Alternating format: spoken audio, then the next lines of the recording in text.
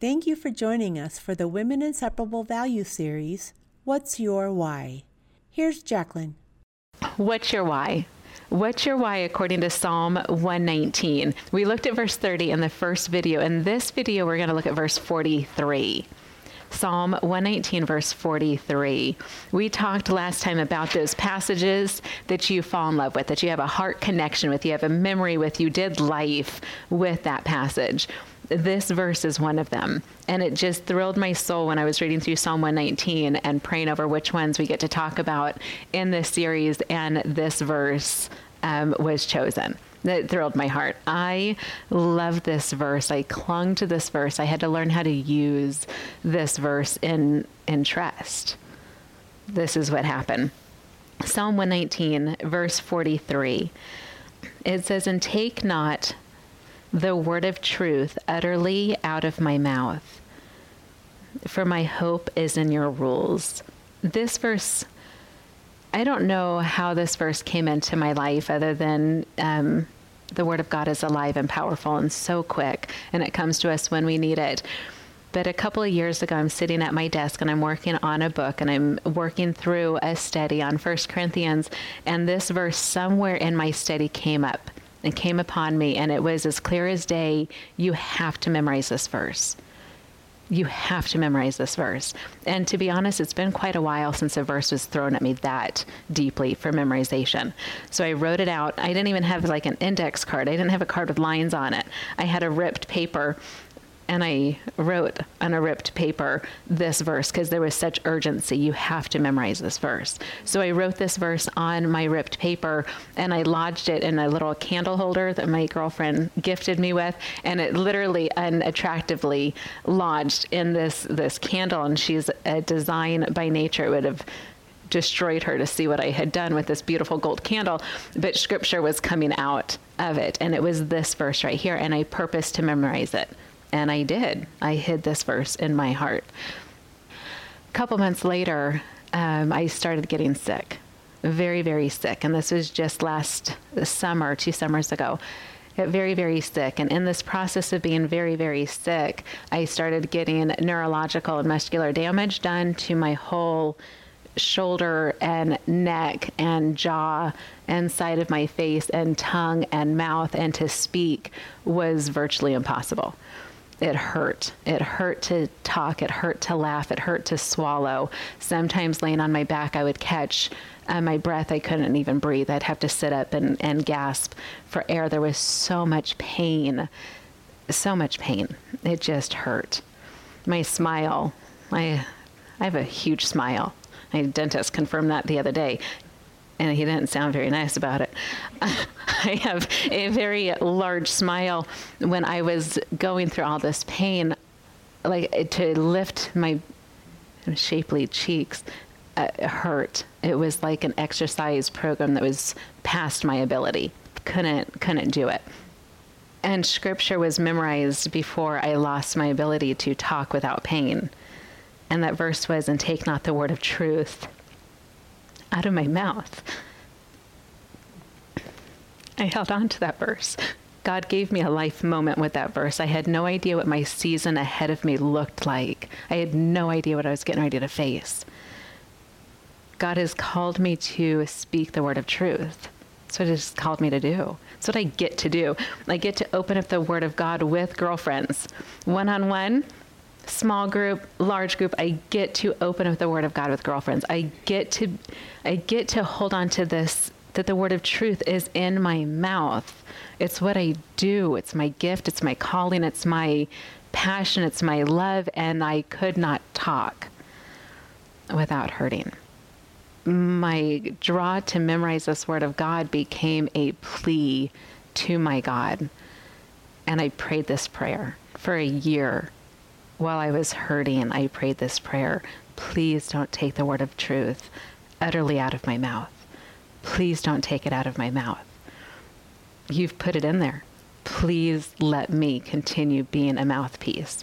At one point, I was talking to my husband, and I told him, like this as I was talking, with such fervency. And I told Dawn, I said, if I can't speak, if this is my new life, I need to go back to college and relearn sign language because I got to get the word of truth out of me. And whether that's through verbal, through my mouth, through my tongue, or whether it's through the gift of using my hands, I have to proclaim the word of truth. It became my verse.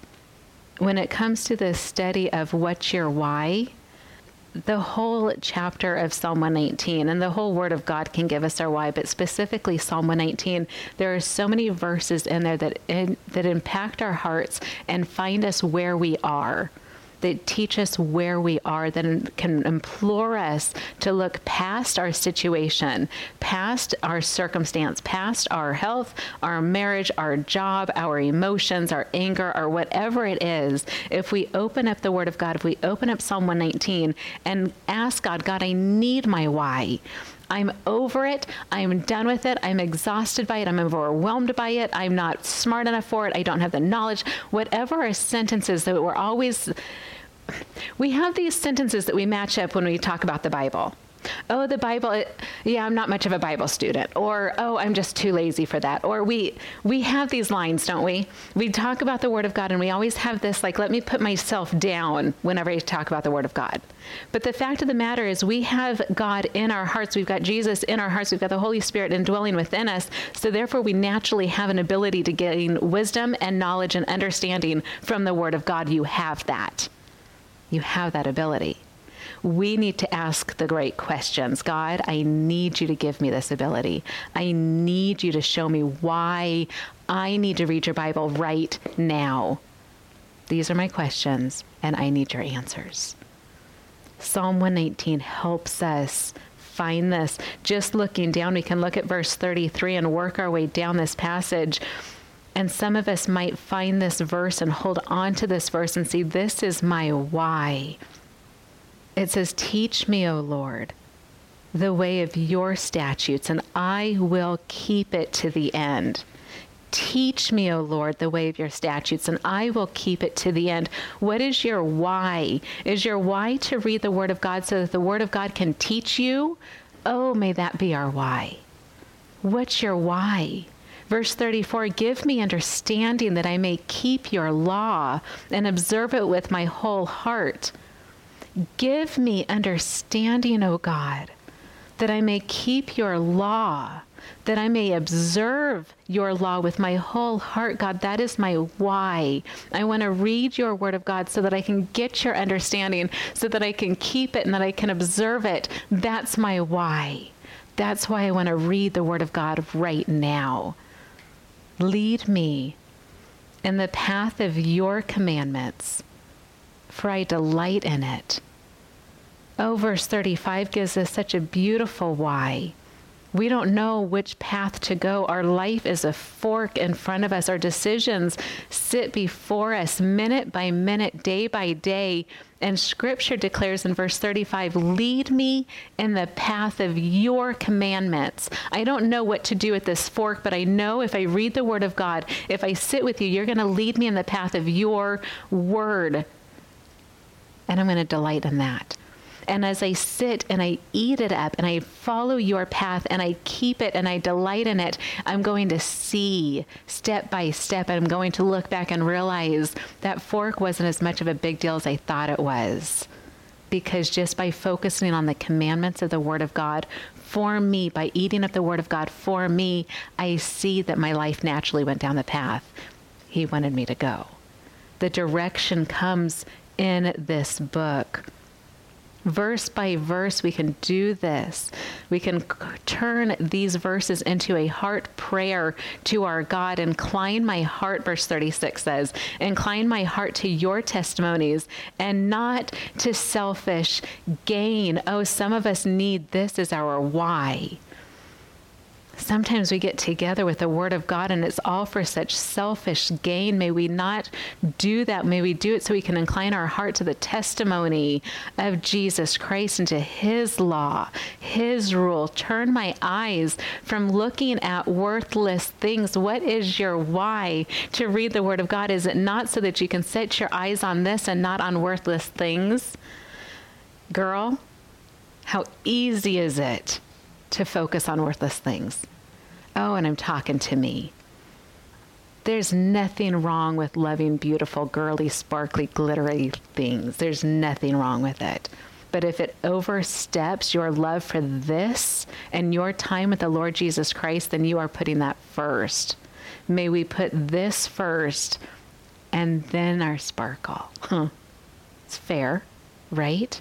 Perhaps our why needs to be, God, I'm so blinded by this item, this tangible thing that I know is worthless. I know, Jesus, that when you come again, this tangible item is going to meet its eternity in the dust.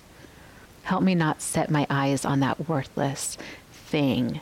Because no matter how beautiful an item it is in our hands, compared to the glory of God and the love of our Father over us, it's nothing but worthless. What's your why? And I'm telling you right now, it is very, very difficult to set your eyes on God and not on the things of the world without this book. If your struggle, if your why is, I need to reset my eyes, you need to reset your eyes physically into this book. And by book, it's bigger than Psalm 118. It may be in another passage. 38, it says, confirm to your servant your promise, that you may be feared. Verse 38 is so powerful, it's so beautiful, and it's a reminder of who we are. As a child of God, we are a servant to the Lord Jesus Christ, and perhaps our why is, I need to know my place as your servant, and I need to confirm to your promise to me as your servant, so that I may fear you as my God, as my Lord, as my everything. What's your why?